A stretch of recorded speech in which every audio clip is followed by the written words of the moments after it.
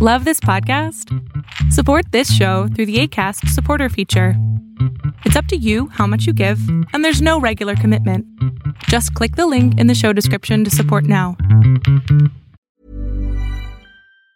Hey, it's Danny Pellegrino from Everything Iconic.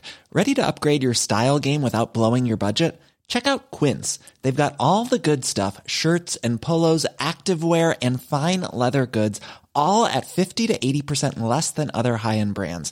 And the best part? They're all about safe, ethical, and responsible manufacturing. Get that luxury vibe without the luxury price tag. Hit up quince.com/upgrade for free shipping and 365-day returns on your next order. That's quince.com/upgrade.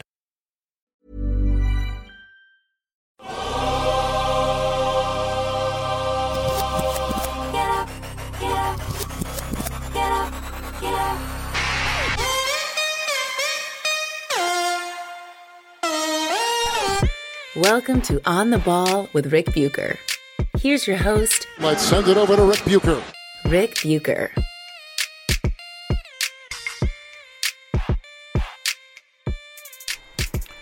This is On the Ball on the United WeCast Network, and I am Rick Bucher. You can see me on FS1, hear me on Fox Sports Radio, and you can read me by ordering the memoir of Brian Grant and his battle with young onset Parkinson's called Rebound. Order your copy on Amazon or visit your favorite brick-and-mortar bookstore to grab one. Are you a Kindle reader? Audiobook listener?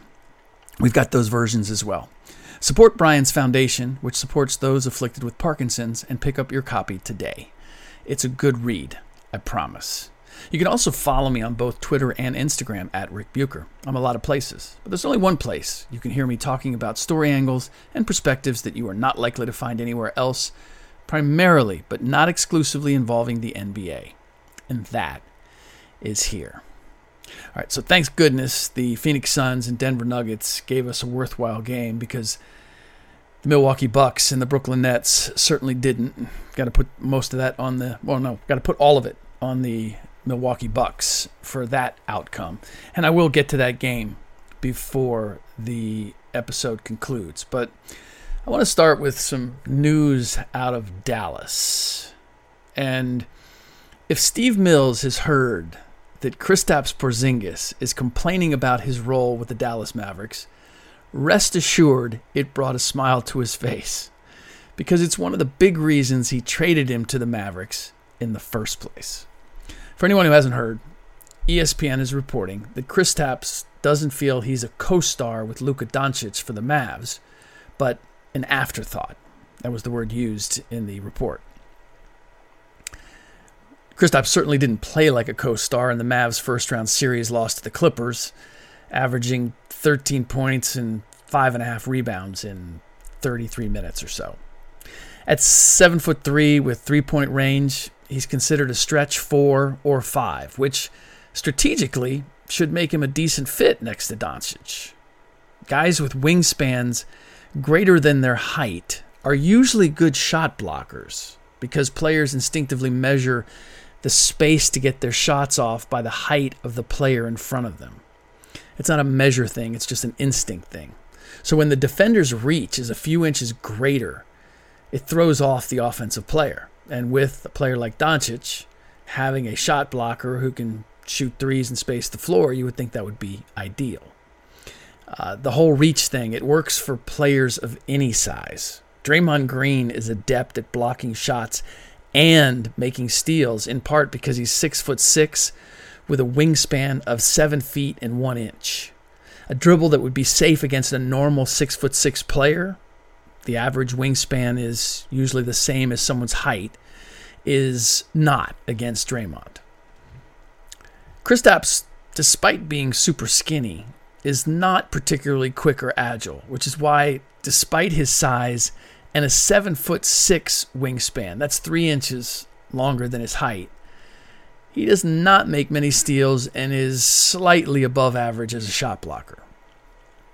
So Steve Mills, you may remember, was the New York Knicks GM when they traded Porzingis to the Mavericks, along with Tim Hardaway Jr., Trey Burke, and Courtney Lee, for DeAndre Jordan, Wes Matthews, Dennis Smith Jr., the Mavs' 2021 draft pick, and a top 10 protected pick in 2023. At the time, I doubted that Mills thought their pick would be higher than Dallas's, but that's how it turned out. The Knicks have both their pick at 19 and the Mavs pick at 21. If they do as well with those picks as they did with last year's 25th, taking Immanuel Quickley, the Knicks will feel even better about what they got for Porzingis. What Knicks fans didn't understand then, and I hope they understand now, is that the move was addition by subtraction. Along with getting off a couple of other weighty contracts and clearing the cap space that they now enjoy, it was also a matter of they couldn't build around Porzingis. Porzingis wanted star treatment from the Knicks management, allowances to have friends and family on the team plane and other perks, and they weren't willing.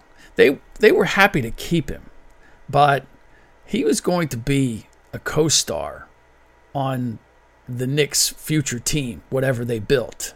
And he wanted to be the star with allowances that would then have to be matched for whoever else they brought in. That's what the Knicks were anticipating. So one, they didn't want to set a precedent for other players to demand similar allowances. And two, they weren't convinced he was a franchise star. A co-star, potentially, but not the star. Saw him as, at best, a number 2. And Porzingis very much wanted to be a number 1. Now, the Knicks front office saw him that way for good reason. And this is where New York basketball fans are a weird bunch. In ways, they know and recognize what good quality basketball is, what players who play with heart look like and act like. And yet they often side with players against Knicks management that don't deserve their devotion. Or maybe I'm taking that from the New York media's treatment of certain players. And maybe the fans kind of they bought into it. In any case, Kristaps was one of those players. He was nicknamed Porzingad by the tabloids and referred to as a unicorn for supposedly being unlike anything we'd ever seen before. Except we had, of course, a much better, tougher, more athletic, and overall more successful version in Kevin Garnett as a 7-footer who was better facing up as a jump shooter than posting up thanks to his slender build. And how did Kristaps earn that nickname, Porzingad? By averaging 14 points and 7 rebounds on a 32-win team as a rookie, and then following that up with 18 and 7 on a 31 and 51 team his second year. I say that as a question, but it wasn't. That's exactly what happened. And I know Knicks fans have been desperate to feel they have someone special. I heard the same reaction to Julius Randle's season this year and tried to warn them well before Randle's header in the playoffs, but they wouldn't listen. Then or now. And posting good-looking stats in losing causes was not new for Porzingis. He'd done the same thing in Europe. His last year with, and I hope I'm pronouncing this correctly, Sevilla in the Spanish league before coming to the U.S., he was the leading scorer on a squad that went 12 and 22 and barely avoided relegation. This is what I don't quite understand about the draft habits of NBA teams. They view players in a prism, looking only at their individual skills and not whether they are capable of applying them to manufacture wins as well as good-looking box score lines. Anthony Davis was the star on a 4-17 high school team. Markelle Fultz was the star on a Washington State team that didn't even make the NCAA tournament. Now, granted, for AD, he was on a high school team in Chicago, which has a pretty good high school basketball scene. But think about it. If you're that big, and he already was in high school, and athletic, and you're headed to Kentucky, shouldn't you be capable of putting a team on your back and at least having a winning record? I'm convinced it's how the biggest misfires on draft night come to be. Players are picked strictly on their physical potential, not indicators that they don't know how to apply their physical skills to playing winning basketball. And there's a special category for guys like Kristaps and AD, the bigs with guard skills, with ball handling skills, with a jump shot. Those are the ones that people seem to get the most excited about, and more often than not, don't come through. They end up being NBA players and having decent careers. And I'm not saying that AD was a miss by any stretch. But in looking at his history of being passive or injured or both, it's not hard to see that personality was there all along. Phil Jackson is responsible for making Porzingis the 4th pick of the 2015 draft, but he was gone by the time they dealt him. Or rather, gave in to his wishes to be moved. I should put that another way. Preempted him after he made his wishes to be moved clear. Porzingis was injured at the time, and he vowed to go home to Latvia and not come back if the Knicks didn't deal him to one of his preferred destinations. I have the list of the teams that he gave them on a notebook in a cabinet somewhere, but I can't recall them off the top of my head. All I can tell you is that Dallas was not one of those teams, and the Mavs pulled the trigger on the deal not knowing if they'd be able to re-sign him. Owner Mark Cuban apparently convinced he could win Porzingis over. Offering him a 5-year max deal worth $160 million can be really persuasive, especially for someone who showed early on that he might be injury prone. Now, the Knicks deserve credit for this. Porzingis tried to play hardball with them, and they called his bluff. He thought that he was going to go where he wanted to go, and that they were going to work off of his timeline. And they basically jumped the gun and said, oh, we just traded you to Dallas. It's up to you whether you want to show up or not. And faced with, again, injured, how was he going to potentially earn a 5-year, $160 million extension? Dallas being willing to make the deal for him, sight unseen, made it clear that they were looking to pair him with Doncic, and he had a very good chance of getting that deal. So, Porzingis ultimately blinked. Now, when it comes to his injury proneness, he showed early on that it might be the case. And I'm not talking early on in his NBA career, but in his professional career over in Spain. Not long after turning pro, he was diagnosed with a low red blood cell count, resulting in him often feeling unduly fatigued and sleepy and having performances that he complained could have been better. Or at least that's what he said. Kristaps was one of those young players who always seemed to be wishing he'd played harder or better in a big game. A young player recognized and celebrated for his potential, but not his accomplishments. What is galling is that Kristaps should know better than anyone what Doncic accomplished over in Europe, because they both played in the same Spanish league. Only Doncic starred on the best team in the league, Real Madrid, which routinely finished 15 or more games ahead of Sevilla in the standings. And that they weren't over there at the same time. Kristaps' last year in the Spanish league was Doncic's first year with Real Madrid, and he didn't play a lot that first year. He was still incredibly young. But all that said, Kristaps knew with all the accomplishments, the MVPs, the scoring, everything, he has to know in his heart there's no comparison between who he is as a player and who Doncic is.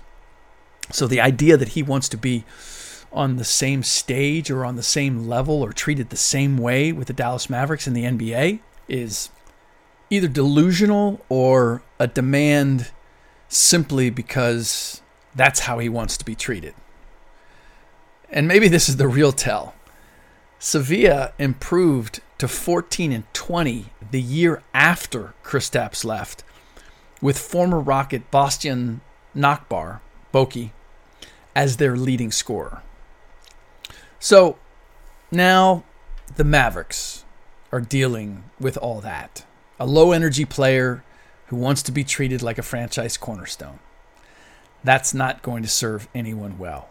I just want Knicks fans and anyone else who killed Steve Mills and Scott Perry and the rest of the Knicks front office for moving Kristaps at the time to pay attention to what the Dallas Mavericks ultimately get when they move Kristaps Porzingis. And they will move him. It'll probably be pennies on the dollar, but they're going to try to move him.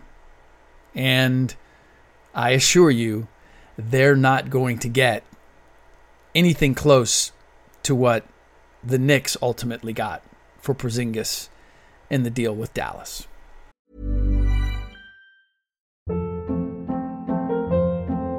Hold up. What was that? Boring. No flavor. That was as bad as those leftovers you ate all week. Keke Palmer here, and it's time to say hello to something fresh and guilt-free. Hello Fresh. Jazz up dinner with pecan-crusted chicken or garlic butter shrimp scampi. Now that's music to my mouth. Hello Fresh. Let's get this dinner party started. Discover all the delicious possibilities at HelloFresh.com.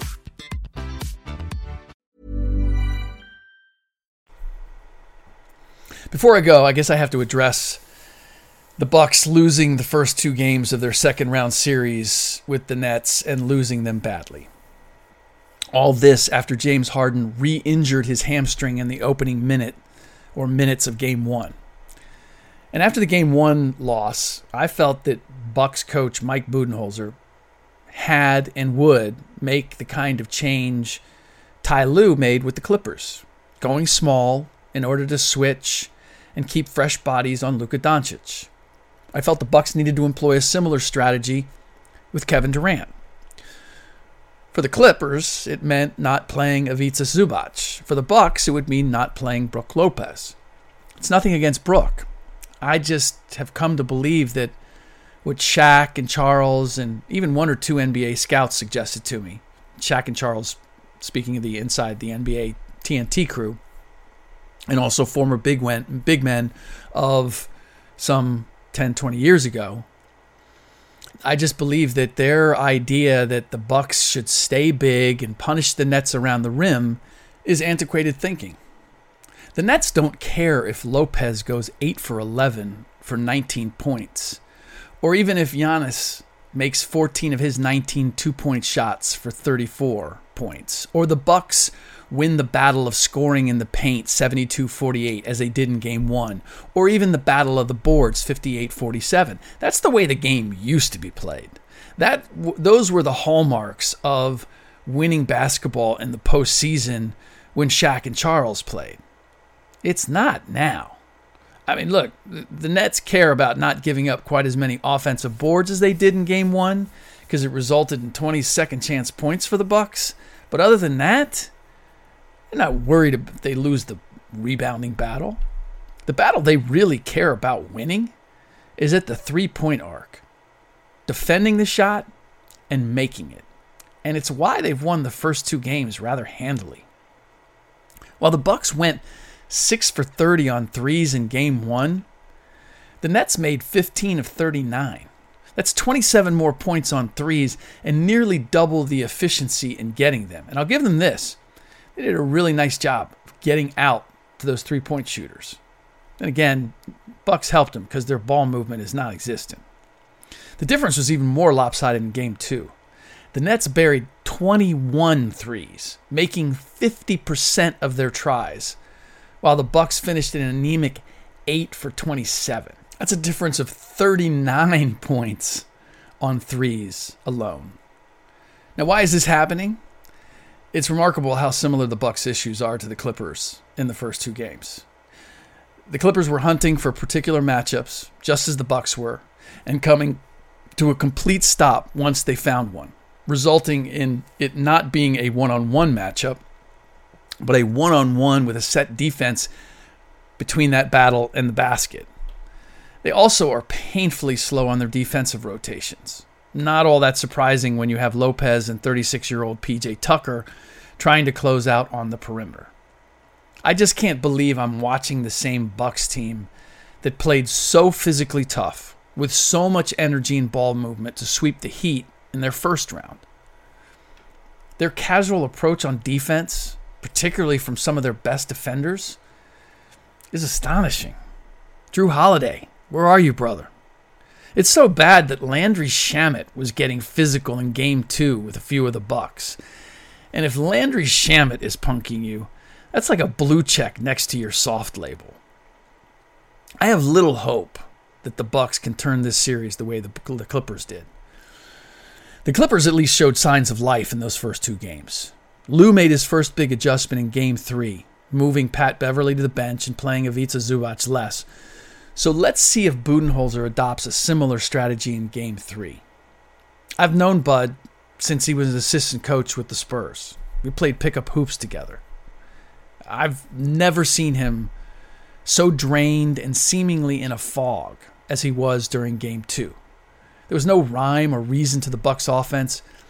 And I know Nets fans want to believe their defense caused all that, but sorry, I can't give that to you. The Nets were active, but the Bucks made it so easy on them. Giannis and Chris Middleton especially, taking random shots from random places, no thought of trying to get to the free throw line when their shots weren't falling. If Bud was preaching ball and player movement, the team sure wasn't hearing it. His interview after the first quarter was painful, in part because he seemed unable to identify what was wrong or how to fix it. Maybe he was just giving the usual pat answers to get through the interview. He did work for Pop for many years after all. But it wasn't a good look. Where Pop might give rote answers, he delivered them with a certain haughty anger and intensity that made you feel he was still very much in charge and engaged in getting his team to the finish line first. He just didn't want to be bothered with being interviewed while he was focused on getting that done. Only 1 quarter in, and Bud had the look of a man who just wanted it to be over so he could go back to his hotel room and crawl under the covers. We'll see if he, in going home and sleeping in his own bed, if that changes things. All right, that does it for this episode of On the Ball on the United WeCast Network. Please rate and review the show on iTunes or wherever you get your podcasts. Those ratings and those reviews help people find this podcast. So if you think it's a good podcast and you think people would benefit from hearing it, then rate it and review it, and you'll be making the world a better place. Got another couple of sweet matchups on tap with the Hawks and the Sixers lining up for Game 2 in their series. The Hawks surprising the Sixers in Game 1. And the Clippers and the Utah Jazz squaring off. Give us an indicator on who might just be the best team in the Western Conference. We'll get to that. All of that. Well, maybe some of that in the next podcast. In the meantime, as always, thanks for listening.